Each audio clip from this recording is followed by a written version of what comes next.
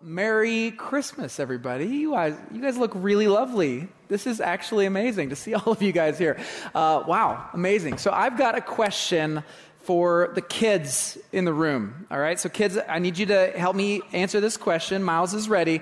All right, here's the question. What is it that makes you, individually, what makes you special or unique? Who has something that maybe is only to you, maybe something you're really good at or something you know a lot about? Yes. What makes you special? I'm really good with horses. You're really good with horses? That's amazing. Awesome. What about you, Miles? I'm basically a dog whisperer. You're basically a dog whisperer, and I can tell you, I've seen you talk to my puppy Cleo, and she just loves you so much, so I can attest to that one. What else? Who else has got something? Yes? You're really, really good at art. That's incredible. That's incredible. All right, one more. Who's, yes? You're also really great at art, according to your mom. Do you think you're great at art? Yes, you are. Okay, all right, that's awesome. So today, what I want to talk about is something that is at first going to seem like it has nothing to do with Christmas, and you're going to be very confused, and you're going to be like, why did I come all the way here? If you're not going to talk about Christmas, I promise it's connected. But we're going to look at a story in which a lot of very unique, very special people bring what they have, their gifts and their talents, to God in worship. Now, kids, you should have received some coloring stuff, and maybe this sheet of paper, this guy. This has, first of all, a place what I'd love for you guys to just write down, and maybe after the service you can show me. Write down what it is that makes you special, because I know you didn't all get a chance to speak. And second, if you want to color in this picture, it's going to give you a little bit of a clue as to what we'll be talking about and how it has something to do with Christmas a little bit later. So, friends, we are going to talk again about a story you're not expecting for Christmas Eve. It comes from the book of Isaiah. Isaiah 60, starting in verse 1. So if you want to grab a Bible in the seats in front of you, you can. It's going to be page 615. You can look it up in our app, on your own Bible, whatever you'd like. But I'm going to tell you this prophecy, this story, this vision that the prophet Isaiah had that I think absolutely is appropriate for where we are today. So go ahead and turn there. And while you're turning there, let me just give you a little bit of context, because we don't always talk about the prophets. The Old Testament prophets can be kind of weird. We don't always go there. But I want you to understand that when this prophecy was first written, was first spoken, there was a very specific thing happening in Israel at the time. Israel, the people of God, they were going through a really rough spot. You see, Israel for the tens and hundreds and several hundreds of years before this moment, they had been having basically one defeat after another. A bunch of enemy nations kept invading. A lot of the people of Israel got scattered all across the globe. They were all over the place. And frankly, eventually, it ultimately culminated with the Babylonian army coming into Jerusalem and destroying the temple, God's temple, and carrying off a lot of the elite from Israel off into exile far from home. Now, years later, the Israelites, some of them were able to come back to Jerusalem, and they started trying to rebuild, and they did rebuild the temple, God's house, but everything that they were rebuilding, including the temple, didn't hold a candle to what came before. It felt like they were just barely living in the shadow of their former glory. And so people of Israel were super discouraged. When will this come to an end? Is there any hope? And into that moment, Isaiah spoke this message with the Holy Spirit's voice through him. Here's what he said. Arise, Jerusalem. Let your light shine for all to see. For the glory of the Lord rises to shine on you. Darkness as black as night covers all the nations of the earth. But the glory of the Lord rises and appears over you. All nations will come to your light. Mighty kings will come to see your radiance. Look and see, for everyone is coming home. Your sons are coming from distant lands. Your little daughters will be carried home. Your eyes will shine, and your heart will thrill with joy. For merchants from around the world will come to you. They will bring you the wealth of many lands. Vast caravans of camels will converge on you, the camels of Midian and Ephah. The people of Sheba will bring gold and frankincense and will come worshiping the Lord. The flocks of Kedar will be given to you, and the rams of Nebaioth will be brought for my altars. I will accept their offerings, and I will make my temple glorious. Okay, it goes on, but isn't that just beautiful? I mean, I think it is. Maybe I'm a Bible nerd, but my goodness, I find that so profound. As it goes on, I won't read the whole thing, but you see the ships of Tarshish show up, and they're bringing back all these scattered Israelites across the ocean. Well, the ships of Tarshish, everywhere else in the Bible, are the bad guys. And all of a sudden now they're helping out. They're bringing the people of Israel home. A bit later, you see that foreign builders come from around the world to rebuild Jerusalem, to rebuild the temple. And they're all using their skills and gifts to make it beautiful. And I imagine, carpenters and stonemasons and artists, everybody's coming to Jerusalem to worship God with what they have. And as a result of this unity, everybody's coming together. There's no more violence, of course. There's no more war. And it's as if there's no more suffering or pain because everybody is one. Frankly, it is peace on earth. It's peace on earth. That is what Isaiah 60 captures. But remember, and I've talked about this a lot in this series, biblical peace, when we're talking about peace from Scripture, it is way more than just an absence of warfare. Right? When you see peace in the Bible, God's peace, it's not just an absence of violence. God's peace means life. It means wholeness and completeness. Frankly, it means a return to the Garden of Eden, where God's presence is there, where there's enough, where there's harmony. That is what God's peace is. And we see those same things happening in this story as well. We see life, we see abundance, we see joy, celebration, and frankly, it's like we're seeing a new Jerusalem that's becoming like a new Garden of Eden. Everybody's bringing everything they have to make it beautiful. And what I love about this prophecy is that the whole world shows up, right? Everybody shows up in this. You've got every tribe, every nation, every people group, every ethnicity. They're all flooding to Jerusalem to worship God. Verse 3 says, all nations will come to your light. But don't miss this. Don't miss this. This is important. Yes, all the people here are unified in their worship of God. They're all one and the same in that. But when they come to Jerusalem, it does not involve having all of their uniqueness and their cultural identity stripped away. Just the opposite. No, they're all bringing their uniqueness, what makes them one of a kind, each different culture, each nationality. They're coming to God in worship. Like, for example, those foreign builders I mentioned. When I see this vision of peace on earth, I picture builders bringing different cultural designs, and I can picture Greek stonemasons building beautiful columns, and I see Japanese woodworkers using their perfect joinery on the temple. I imagine African design and Asian. It's beautiful, right? It's incredible. And what we see in this is we see that everybody, verse 5, merchants from around the world will come to you. They'll bring you the wealth of many lands. So you've got camels from this area and sheep from here, gold from here, lumber from here. It's all from around the world. Kids, help me out. What are some other things that might be coming to Jerusalem? If it's from all over the world, what might people be bringing?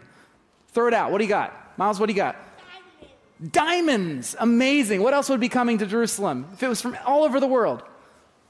Go ahead. Shout it out.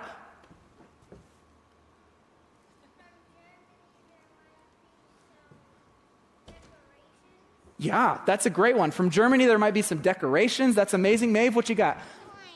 Coins, of course. There'd be coins. It'd be amazing. It'd be beautiful. Thank you, kids. Oh, yes. One more. We are a little embarrassed. That's okay. What do we got? You going to yell it out?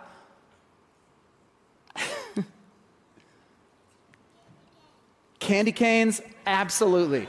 Guys, that was worth the wait. Candy canes are definitely in this vision, right? So you get the idea. Every culture, every people group is bringing their very best to God. It is beautiful. And frankly, this is what I love to think about when I consider what's coming. Because this is a vision of peace on earth, and this is what God promises us. This is what is on the way. All nations worshiping him as one. And guys, guess what? On the night that Jesus was born, this is what the angels declared to be true. They said this in the Gospel of Luke. They said, "Glory to God in the highest heaven and peace on earth to those with whom God is pleased." According to these angels, all of this vision of peace was starting to come true. Isaiah 60 was already here. Except there's a problem with that because it isn't, right? I mean, it's been 2,000 years and there's still war and there's still violence and there's still bullies at school and people don't like each other, right? So this is a kind of an issue that we have to think about. If the angels said, peace on earth is here, but it's not, then were they wrong? Did the angels miss something? Did they get it wrong, mess it up a little bit? Did the choir of angels come in too early? What happened here? Well, in a moment, I'm going to come back and we'll see if we can answer that question.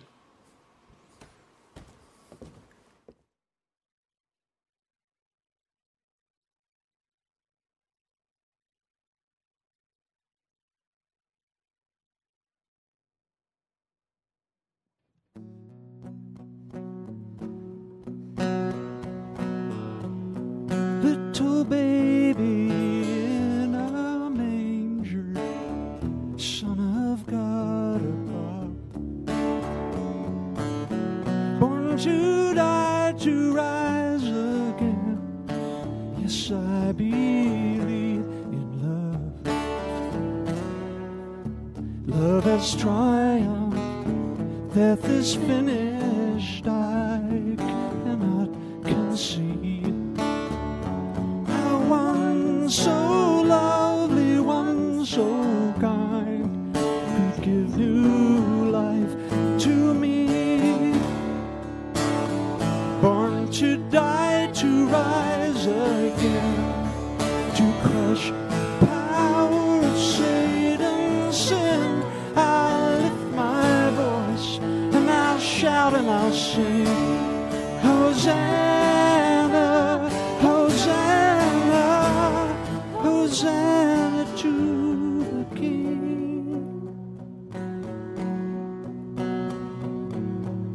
What can this poor wounded soul give to a mighty King?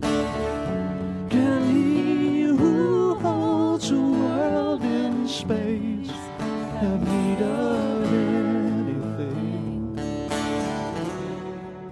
Yet mountains will never cease to offer gifts of praise.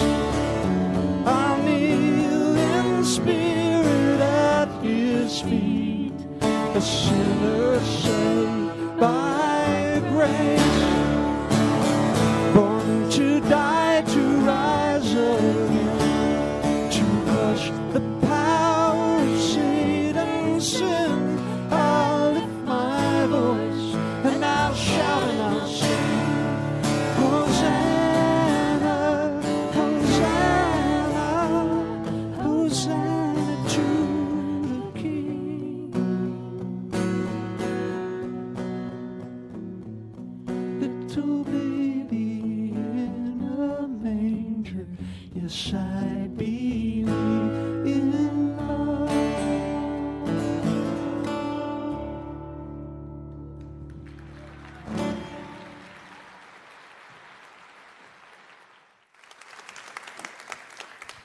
That was awesome, Tim and Jennifer. Thank you. That was amazing. Okay, so we left off asking the question, were the angels wrong?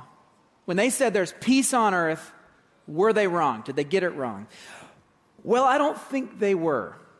And I'm going to try to show you why. And we got to go back to Isaiah 60 for a second, and this is why I think they weren't wrong. So I want to point out one little detail. I read over it pretty quickly. You might have missed it, but I just want to show you one little thing.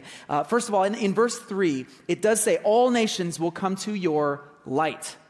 Mighty kings will come to see your radiance. Okay, so you got the idea that all these rulers from around the world are coming to the light.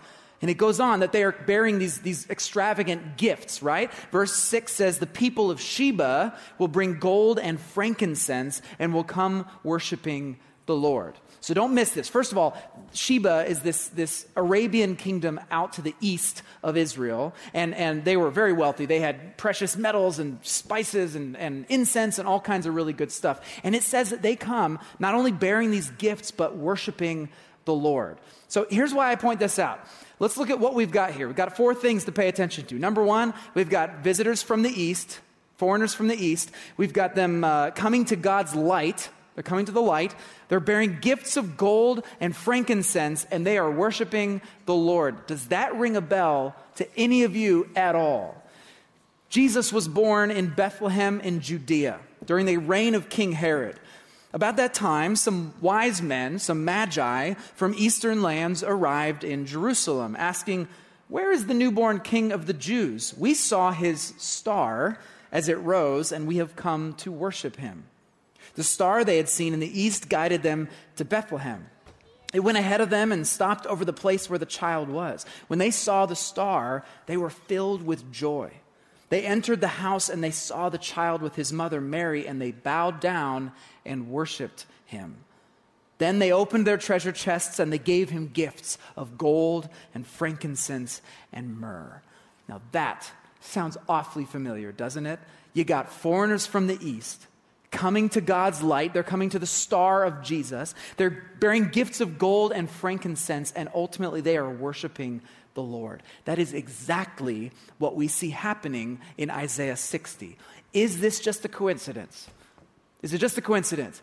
I don't think so. Because frankly, that's not how the Bible works. Honestly, I'm a Bible nerd, and I'll tell you, you don't see a lot of coincidences. There's a lot of intentionality here. I think what Matthew, who wrote that story, what he wants us to see is that the vision of peace on earth from Isaiah 60, that prophecy began to come true with the birth of Christ. Peace on earth had begun, and the visiting magi were just the first taste of it.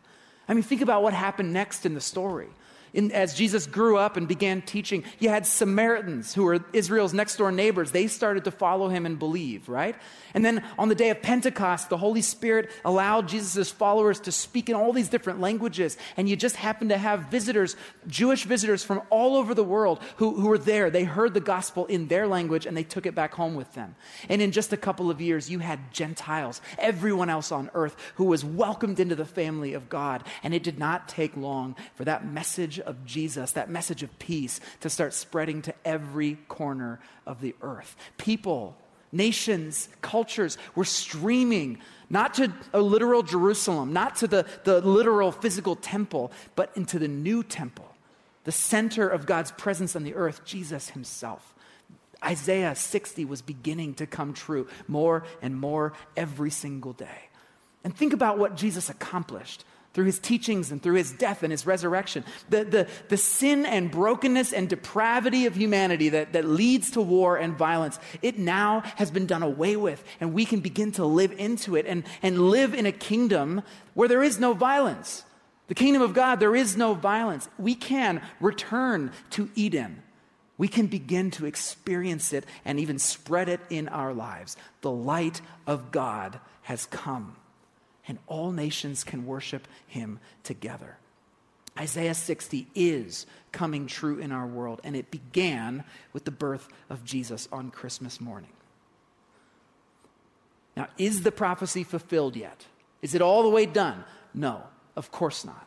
No, the world is still broken. There is still violence. There is still time to go before all of this comes true. However, what I want you to hear today is that because of what began with the birth of Jesus, you and we don't have to live in the brokenness anymore. We can begin to be a part of its healing. We can begin being a part of this vision of new creation, of every nation coming to worship God. It's possible because of who is leading us. Isaiah 60 has this verse in verse 17. It says, "I will make peace your leader and righteousness your ruler." Well, we now have a ruler whose name is Jesus. We call him the Prince of Peace. He's our ruler. He is our leader. He's making all things right. The doors of Jerusalem are open for anyone. And we can now walk right in, and the light of God shines brightly. Why would we not? If that was the case, why would we not want to go to him with everything that we have, everything that makes us unique, every gift that we could possibly offer him? Why would we not do that in worship and love because of what he has done and what he is doing? So no, the angels weren't wrong. Peace on earth is not just some idea. It's not some future hope. It is beginning to break into our world. It started on Christmas morning. Glory to God in the highest heaven and peace on earth to those with whom God is pleased. Peace on earth has begun. Now, that's a very nice theological statement that I just made. How do you experience it? How do you actually begin to live into that peace? Well, all month at Grace, we've been talking about this idea of peace on earth. We've talked about what is it like? How do you experience God's peace? And if you remember, we began in our hearts. How do we experience it just right here? The answer is by acknowledging that through the birth of Jesus, we know now that the Lord is near, right? God is with us. We are no longer alone. That's what the name Emmanuel means, God with us. So we can experience some of that peace because in our hearts we know that we are not alone in this. In our families, we can experience peace on earth by beginning to live into the self-giving love of Jesus, right? He set himself aside by becoming this human child. We can learn to set ourselves aside, and in the process, we can love our family and bring peace, even if sometimes our family feels a bit like warfare. We can be the source of God's peace in our families. And then last week, we talked about the really difficult tribalism that's going on in our culture today. And we talked about how we can learn to be transformed. We can allow the Holy Spirit to transform us into new people, the kinds of people who don't put our tribes first and foremost, but instead put Christ and our love for each other. That comes first. We can have peace in our hearts, in our families, and in our community. Well, today, all I want to do is add one little final puzzle piece to that, taking it all the way out to peace on earth, peace in our world. How do we experience that? I would argue that we experience that by beginning to live as if Isaiah 60 is coming true now. Begin to live as if this prophecy is actually happening. Here's what I mean. Two specific things. First of all, we can live like everybody is welcome at the table. Live like everybody is welcome. In Isaiah's vision, right? Every nation's coming to God in worship. Different cultures, different languages. There's strong nations, there's weak nations, there's former enemies. Everybody's on their way. Old conflicts are forgotten. War has no place because everybody has their eyes focused on the light, and everyone is welcome. Everybody is welcome there. Now that Christ has come, now that he has shown us the way of peace, we can start living like that's true. Actually living like every person we encounter deserves to be at the table. We can make room in our hearts. We can make room in our lives for those who are different than us. We can begin to set aside our old grudges, to throw our prejudice in the trash. We can live like everybody, regardless of their opinions, regardless of their culture, regardless of their abilities, that everybody is welcome at this table. Because in the kingdom of God, guys, they are welcome. Live like Isaiah 60 is true and start to live like everybody is welcome. The second way that we do that, though, to experience the peace on earth, is to cherish the unique gifts that others bring. Again, in Isaiah 60, we see all the nations bringing their very best in worship. We see the Magi showing up to worship Jesus, bringing literally the finest gifts that they could even think of from their region, gold and frankincense and myrrh. We can do the same. And this vision of peace on earth in Isaiah 60, yeah, everybody's welcome at the table. And frankly, it's a beautiful, unifying thing, right? All of us are exactly the same in our brokenness, in our sin. We are no different from one another. We're all just the same. We're one. And we are all just the same, and we are all one in the redemption that we experience and the grace that we experience in Jesus. So we are all one. That's true. We're all welcome at the table. But Isaiah 60 and the story of the Magi reminds us that when we come to Christ, our uniqueness is not stripped away, but exactly the opposite. It's our uniqueness and the specific ways that God has designed us. Those are the things that we can bring to him in worship as we become who we truly are, because God is the one who made us unique. God made us unique. Kids, when you're telling me all the things that you can do, the art, the things that make you so special, God is the one who gave you those gifts. In the kingdom of God, we are unique and we are unified. We're all just alike in our sin, but we are all one of a kind in our design. The birth of Jesus is a reminder that every individual, every family, every culture, every nationality, every ethnicity, every ability level. Everybody carries a unique spark of God's character, and we are not complete until all of these gifts are represented. That is the vision that we see here.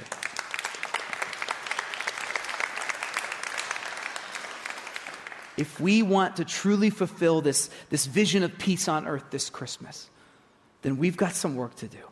We've got to learn how to not only welcome everybody at the table. That takes some work, guys. That's what we've been talking about. Loving others that are different than us. That is not easy. It takes work, but we can do it. We can live like Isaiah 60 is true. And 2, we can cherish the gifts that others bring. Cherish the uniqueness and celebrate how beautiful and unique God has made every human soul. The Magi, they started this pilgrimage of peace. I think it's time that we start joining the caravan, don't you? The Lord is near. Peace on earth has begun.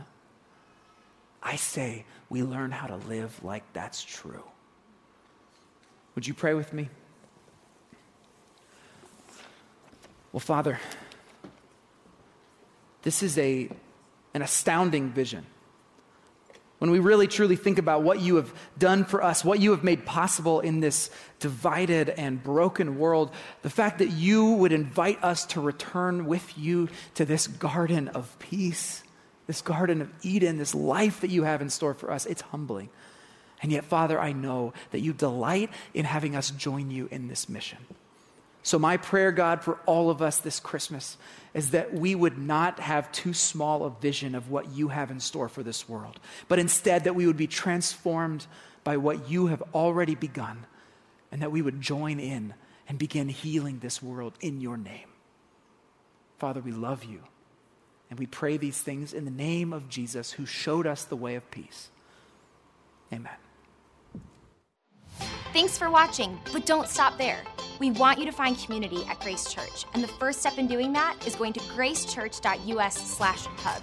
There you'll find other sermons, details about upcoming events, and other important announcements. And make sure you subscribe to our channel so you don't miss out when we post something new. Thanks again for watching. We'll see you next time.